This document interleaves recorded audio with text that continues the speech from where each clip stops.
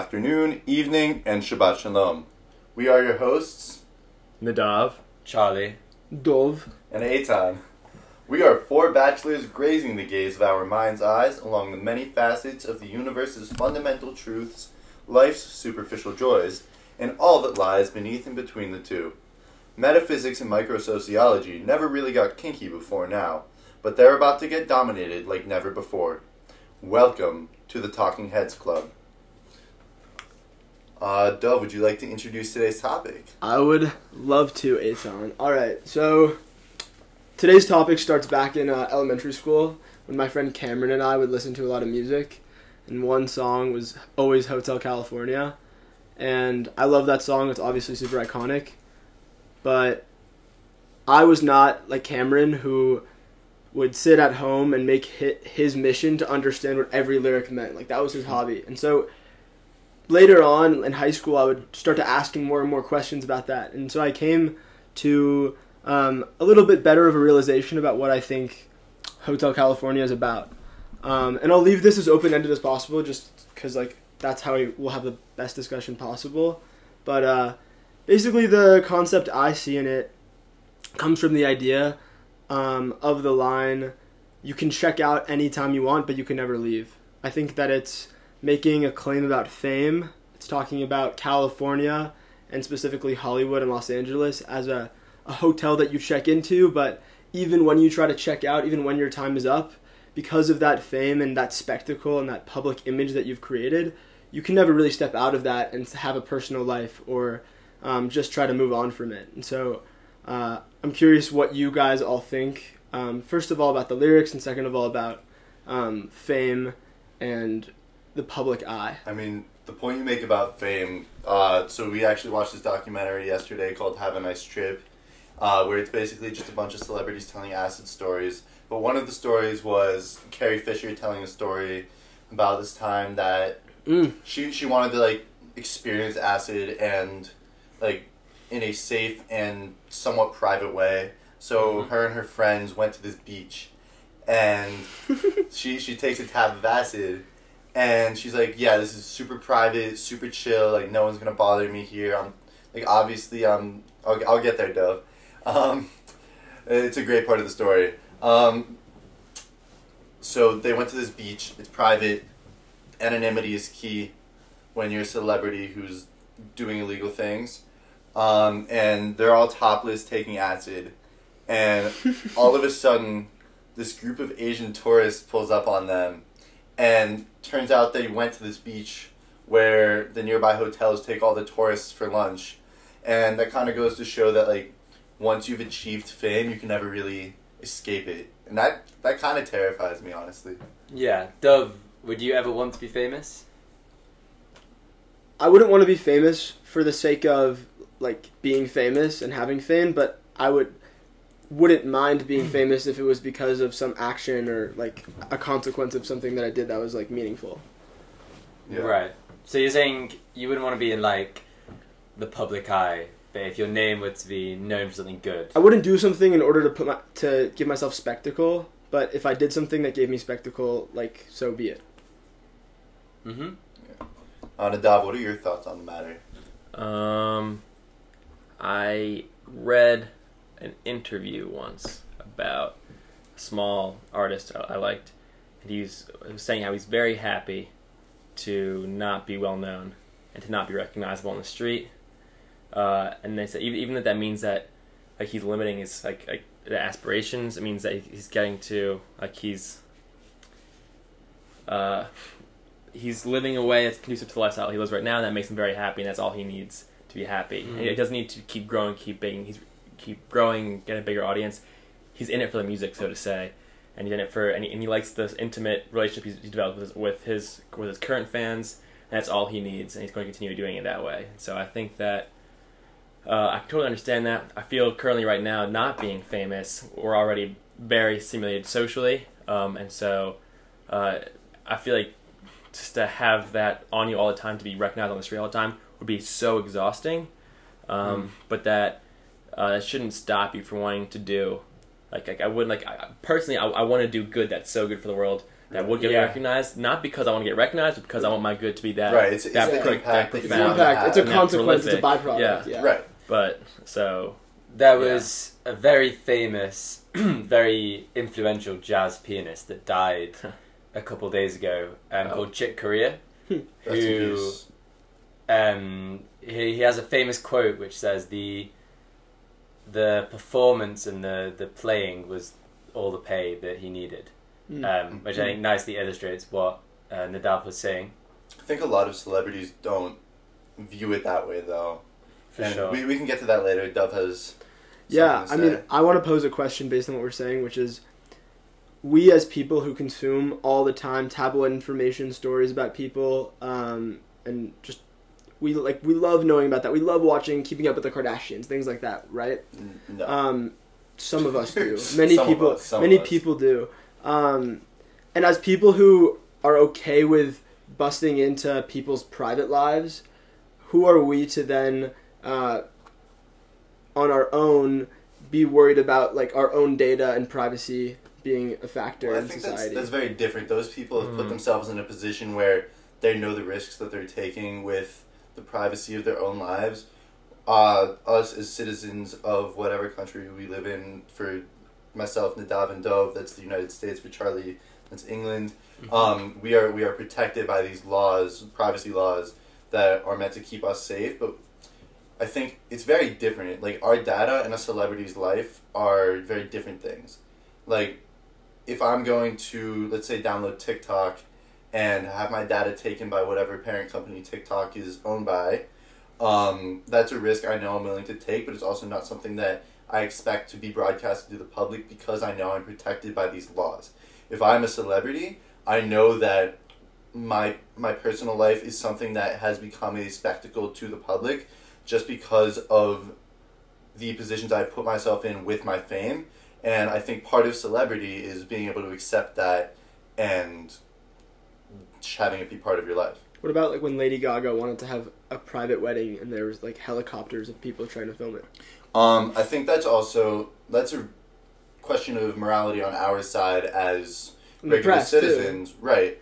Where who are we to say that we deserve to know everything about a celebrity's life? Absolutely. And who are we to say that just because you're famous, we must know everything about your life, and that you don't deserve to have your own privacy? Because obviously celebrities are people too, and I think at risk of sounding unintelligent in an intelligent conversation, there is a balance between what we can and can't know. We need a about jar for celebrity's those. life. We do Yeah. need a jar. We need a jar. No, I feel like that was acceptable though, because it's true. It's true. No, there's it's a true. balance It's true. between- It's always It just it depends on the thing- context with which you say whether it's a balance. exactly is that Whether or not we'll need a jar will also change with time. That's the also reason true. the reason they suck is because they're almost always true.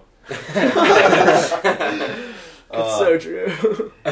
But You can never distinguish. yeah, like That's a good one. Nadav, It's what, true. What are your thoughts? I didn't even on think of this? it. But I think that there's a public figure standard. I forget which Supreme Court case established it, but there's a different standard for public figures versus normal. Really? I'm gonna look it up. Yeah. What in the it's American like is being that? a private Yeah, sector it's- so- versus yeah. So the idea is that right now I can say there should be an insurrection, and nothing's going to happen. But if Cap. Trump says that, then the impact of his words is different than mine, even if we have the same intent. And so, yeah. So obviously, I don't think that's a good example. There has to be a better example. But that's the idea behind it. So I think so. There's that much to take into consideration, but also I think that I just think that fetishizing celebrities is strange, and that to want to know what their wedding was like is strange, and that I think it's somewhat unhealthy, but that I just think it's kind of rude to put a helicopter over somebody's wedding. It's a little bit rude. So I'm going to preface what I'm about to say with I totally agree with everything you just said. However, Oh, okay. do you think in today's society and today's culture, just because this is sort of a phenomenon that's been happening for so long, with things like the Daily Mail, I don't know if you guys have that, and other like tabloid newspapers, do you think it's now become like almost a part of the sport of enjoying like celebrity lifestyle, and following these celebrities is now, it's not something that just comes with being a celebrity, but it sort of is being a celebrity? Like, I don't know, celebrities today, in my opinion, are famous purely for being famous, and I think that partly comes with they're almost more willing or more interesting, feels like a weird word, but more interesting to sort of follow and keep up on. What you're saying reminds me of the comedy sketch you played a few days ago, when that guy was like, well, like, Brad Pitt and I ran into each other at a party, and they say it's really hard to meet your heroes, but I would say Brad Pitt did a great job. And I think it's true to what you're saying, that there's almost like a bad karma when it comes to idolizing people who are so famous, because it goes back to that, like, what happens when you meet your hero, like, that whole thing, and, like, should we really role model people to that large of an extent? Should we really put people on a pedestal that high? Right. I mean, the concept of celebrity is also very interesting, right? It comes from the word to celebrate someone, and I think us as society have strayed from the idea of actually celebrating things that are worthwhile. Personally, I tend to pay attention to celebrities who I resonate with, who create a product that is meaningful to me. So musically, I pay attention to artists who I feel put pieces of themselves into their music. In the film industry, I pay attention to celebrities who really come across as genuine on the screen. Want to plug some names? Sure. So I feel like some musicians that I not resonate with, but really am intrigued by. So Kanye West, for example, I find that his music is very reflective of who he is as a person. I don't always agree with that, but I respect the fact that his music is very, like, relevant to what he's going through, and really shows an emotional side and is very transparent. I feel like we've been dancing around this topic for a while, so I'm just gonna bring it up. What is? Can I respond what he said first? Yeah. So I want to say two things. That one is that maybe the people that we say that we've strained, that the celebrities, people that we say are not worth celebrating now, other people, they resonate with other people the same way that Kanye resonates with you. I'm not saying that the celebrities I don't resonate with aren't worth following. I'm just saying that I don't resonate with them, so I don't follow them. Okay, and then the other thing is that I think it's interesting you say that, because actually, until recently, I did not listen to Kanye at all, purposefully. Okay. Because somebody I was close with said that they hated listening to Kanye because it made them feel awful as a woman.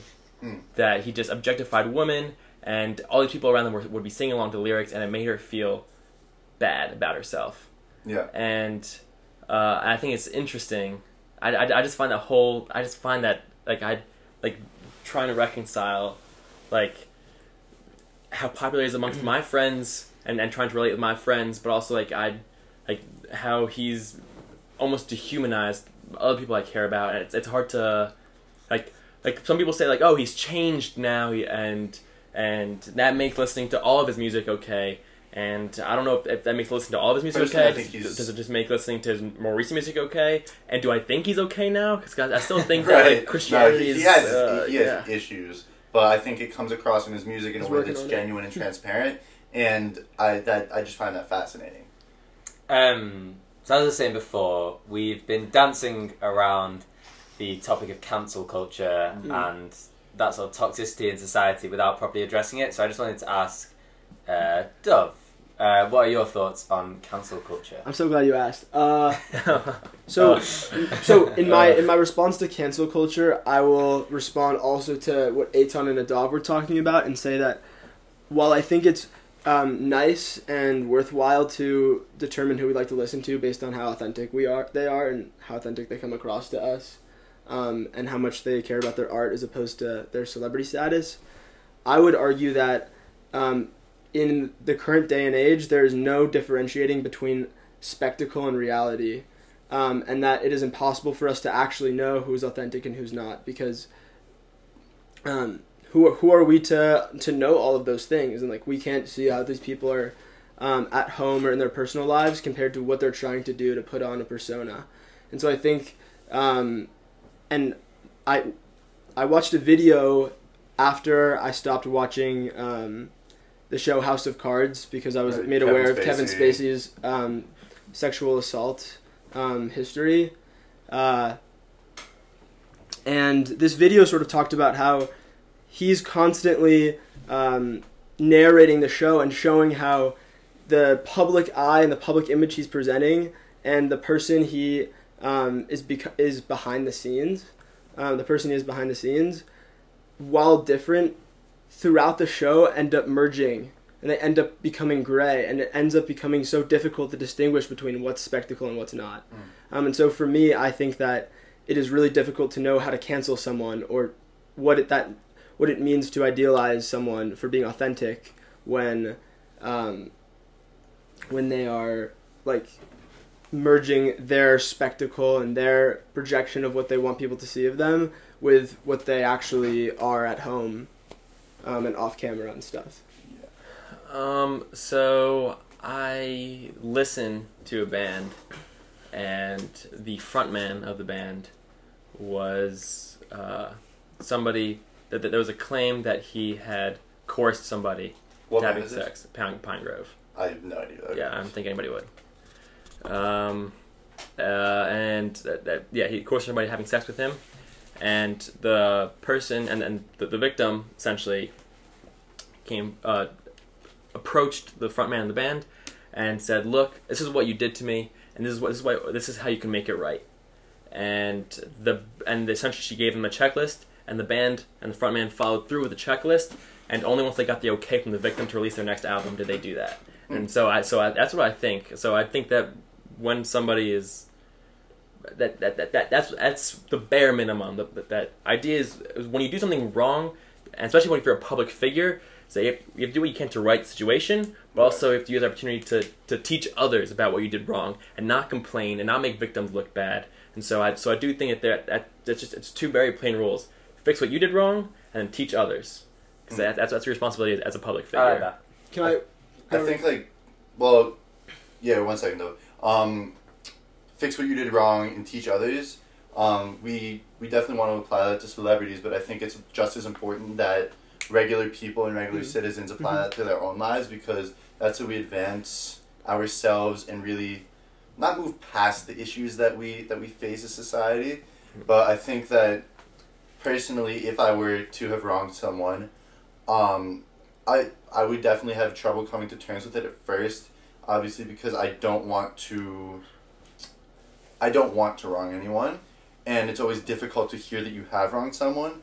But I do believe that if I were to take action to fix what I had done and then live my life in a way that taught others, I would feel so much better about myself in that scenario.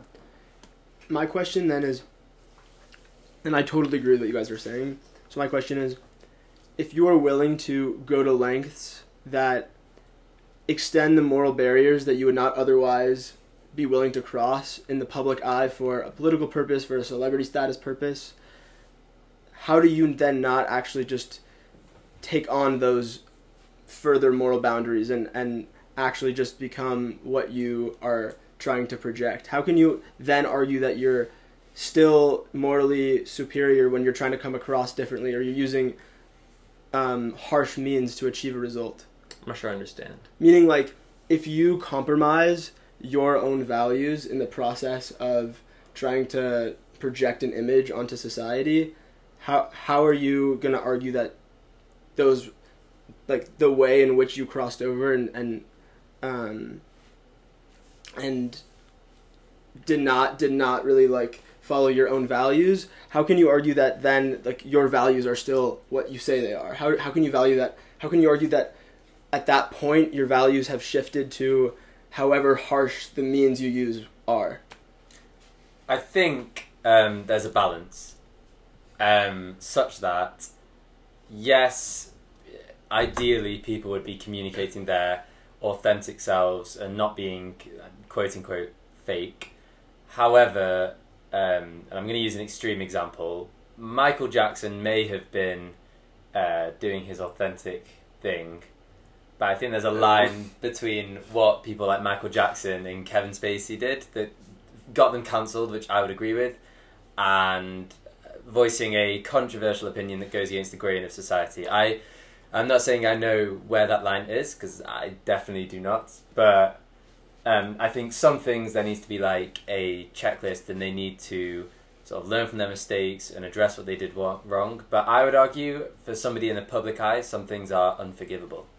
Like, for example, if you are trying to present yourself in a positive light such that a story is coming out as a politician, and the person who's going to report the story, you know that person is going to report the story, and in the most extreme case, something that like might occur in a show like House of Cards would be like that political figure getting that person assassinated.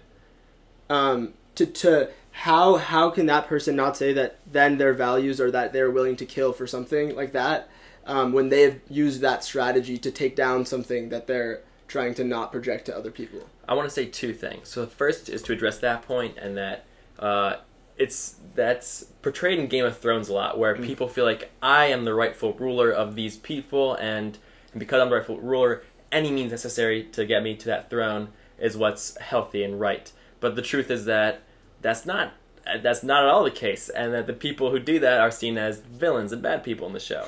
And so I think that same principle applies in real life for celebrities, that like you being the biggest actor or getting the most followers or the most likes, whatever, is not worth whatever you did. It's not worth doing anything to get there. It's about what you did that deserved those likes. But also, I want to say that I don't think that canceling is like, it's like there are so many people and opportunities in this world, more than we can properly fathom. Like it bothered me when people were saying like Kavanaugh was canceled. Kavanaugh was not canceled. In fact, he holds a seat on the Supreme Court. Yeah, and even if you were not holding a seat on the Supreme Court, there would have been so many other opportunities for him. Like you are not born being promised the top of the ladder. We're all climbing somewhere. You're not promised that peak. We're all fighting, and if you fall down a few steps, then you fall down a few steps, because we all fall down a few steps, and then you pick yourself back up, and you fix your mistakes, and then you keep on climbing. That's just how life works. It's not getting canceled is not a death sentence. I think it's so absurd. It's rightfully like accepting the consequences for what you've done wrong, and that's fair and fine and good. No. I need to jump in. In a social media age, I totally agree with you that like using social media and using public voice democratizes our ability to hold leaders and celebrities accountable to their actions, and that leaders should not see that as canceling, as you're saying. They should see that as an opportunity to just move forward and like and accept that they made a mistake. I think that's true. What I also believe, and I'm willing to argue for, is that sometimes canceling becomes a barrier to constructive dialogue. And sometimes it means that, oh, this person said this, I'm no longer going to engage with someone I disagree with. To what extent does that happen, do you think? And how do we mitigate it? So I feel like I don't have the resources to properly assess how often that happens, or the frequency of. Do you have a personal anecdote, maybe? So I think, so actually recently, I don't know too much about what happened, but I know that Gina Carano was, her contract with Disney was terminated because she made a tweet that mischaracterized the fascist and anti-Semitic culture that had fomented in Germany throughout the Holocaust. I think the tweet read something like, the people of the Republican Party today are comparable to the Jews in Nazi Germany. That was the implication. And so honestly, it was gross, and I really disagree with her tweet. I really disagree with her tweet. But it sounds to me like she's just ignorant, and she needs some guidance. And I don't think that, and I don't know what role she played in the series that she was in. I've not yet seen The Mandalorian, but it sounds to me like it was a great teaching opportunity. It would have been a great opportunity to say, no, that is so inappropriate, and here's why. and to talk about that, and to do some ADL stuff, and to do some Yad Vashem stuff, and just get in there, and because now just she's made into a martyr, and that sucks, but. Because there's no social utility to her, to any of that, right? There's no utility to that. There's no action that comes out of it. Same thing with Ilhan Omar. I think that what she said was pretty terrible. But it did with the pamphlets when she was running against a Jewish opponent and sent out pamphlets conveying it's like stereotypically Jewish and wrong. Well, I didn't even know about that. I'm pretty sure that was her. Let me look it up really quickly. Yeah, I know the guy that ran against John Ossoff, photoshopped his nose to be bigger. Yeah, it's true. He called it out in the debate too. He went crazy. So I think to a certain extent, solo debate? Purdue had repeatedly made these offenses, and that is just so grossly actively wrong. But she said there's a difference between purposefully feeding into a toxic stereotype as Purdue did with Ossoff. I need to correct something I just said because it was okay. Go ahead. But the Ilhan Omar pamphlets, it was not conveying her opponent as stereotypically Jewish the way Purdue did. She was criticized for mailing out pamphlets that only named Jewish donors of her opponent. Which is, in my opinion, just as bad. So I think that's worse than what Gina Carano did, because she just kind of sounds like she's misguided and does not understand the weight of our situation. Meanwhile, Purdue and Omar actively sought to. I mean, there's still a teaching opportunity there, but that they actively sought out and singled out a community that they wronged. Yeah. Okay. And that's different. Okay. So then, I think there's a semantics question that comes out of all of this, which is to say that why did we choose specifically to use the word cancel when we talk about cancel culture? Why not critique culture or constructive feedback culture? To me, the idea of canceling is exactly what you're describing. That it is a critique or criticism of someone that does not involve a productive byproduct, an action step, and that we need to be able to draw a line between what is just canceling someone completely and what is offering them an ability to improve upon. I mean, I don't know. I didn't name it. I mean, it's just something that just somebody said first. That's what I think people mean when they say cancel culture. A critique that lacks the ability for improvement. Yeah. That's what I think. I agree, but that's not always how it works. And most people who are canceled are fine off, and so I don't like. To me, it's kind of like. But why cancel them? Why not critique them? I think it's synonymous. Why cancel them? Why say no? You can't get better. You're canceled. I feel like that's less like. Why not postponed? For the idea of canceled is no seriously. The idea of canceled is your event is not happening. We canceled you. Why not? Let's postpone until you do better, until you apologize, until you improve upon what you did. It feels like a boycott, like a boycott culture. You're cancelled, so no one is allowed to listen to your music or watch your films. And I don't know if there is a small print that reads "until you do better." But I think productive. I think that small print is just until people forget, because people tend to have very short memories for this kind of thing. Yeah, that's so true. I don't. I think it depends on the crime. Michael Jackson and people like Jimmy Savile will always remain a taboo thing to listen to. But people like I've already forgotten her name, which illustrates my point. The one from The Mandalorian in Disney, Gina Carano. I think people will forget about in a very long time. Amber Heard, who? Amber Heard and Johnny Depp. That's an interesting example. Really interesting. Right, because cancel culture was so quick to jump onto Johnny Depp as a villain, and then it came out that he was being abused by Amber Heard. She was able to keep her role in Aquaman, and he was fired from it was one of the Harry Potter series. He was fired from that. I think Pirates of the Caribbean actually kept him on. Grindelwald, Grindelwald. Yeah, he was fired as Grindelwald, which I was so excited to see him as that character. It's dank. He should, in my opinion, he should still be in that role because of what it came out afterwards. Disney should have offered him the role back.